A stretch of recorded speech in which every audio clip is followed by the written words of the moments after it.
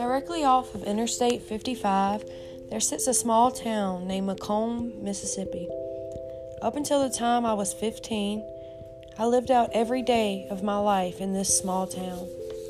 The tall, green pine trees were seen nearly everywhere. About 6 miles down Smithdale Highway is a road named Moke Road. This is where I grew up along with my 2 older brothers. On a stretch of land about 10 acres wide lived the Gressett family. Near the beginning of the land sat Mimi and Pawpaw's home. Their house was modest and simple. Pawpaw never indulged much in luxury, only necessity. He grew up very poor and carried that mindset into adulthood. About an acre down sat my mother's home. Her home was bland and filthy. Her yard and life were unkempt and embarrassing. Her house was infested with roaches and had a dank smell of mildew. Old newspapers littered every room. Although there were no dogs living inside the house, the smell and filth would lead you to believe otherwise.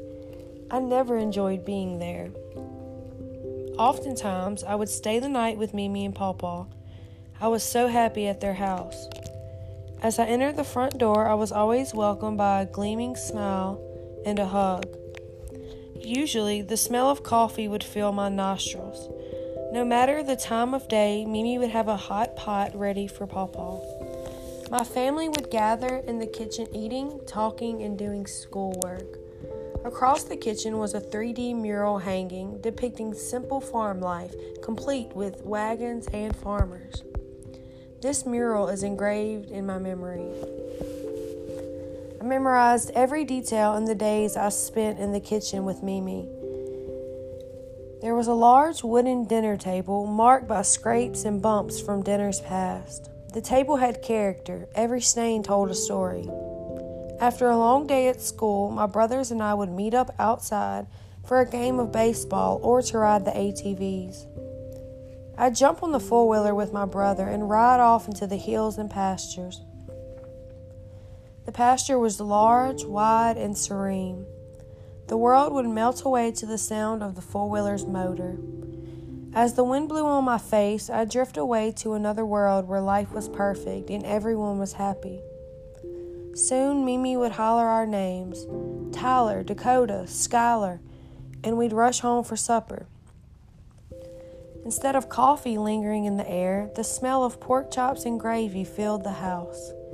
The rule always was, Pawpaw makes his plate first, so my brothers and I would wait patiently for our turn to eat. Once we had dinner, we'd sometimes join Pawpaw outside beside the fire. The smell of burning firewood was heavenly to me. As I watched the thick smoke rise, I'd ponder on what life would be like when my grandparents were gone. The fire was usually next to Pawpaw's workshop. The sight of wrenches, bolts, screws, and oil rags was a constant. As the sun set on the distant hills, we'd roast hot dogs and marshmallows. In the summertime, the wind was very still and the night came slowly. However, during the winter, the wind was very brisk and strong, and the air was sharp. As night approached, I'd draw close to Mimi. Her living room was always warm and inviting. There was a large, soft couch where we'd lay and watch movies. I loved that couch. It meant safety to me. Their home was usually quiet and peaceful. I was surrounded with the comfort of home. Their house was decorated with small knickknacks and old relics. Through all of the thick dust, there were objects up to 100 years old. Among them was an old butter churn with Daisy engraved into the side. As the sun rose in the morning, life was beaming from outside. Birds chirped and sang in the trees. Squirrels scurried across the yard and fields. Across the road was a barbed wire fence confining a large herd of cows. Hearing their loud moos filled my heart with joy. The dew would set on the ground and create a mystical sight. Around this time of morning, I'd watch my pawpaw preparing for work, trailer loaded with landscaping equipment. He would pull out of the yard and head down the long road towards Smithdale Highway.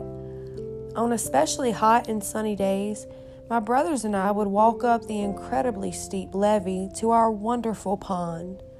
The pond was huge, and no one knew how deep it was. As young children, we would speculate that the pond was nearly 50 feet deep. Surrounding the pond were tall, graceful pine trees.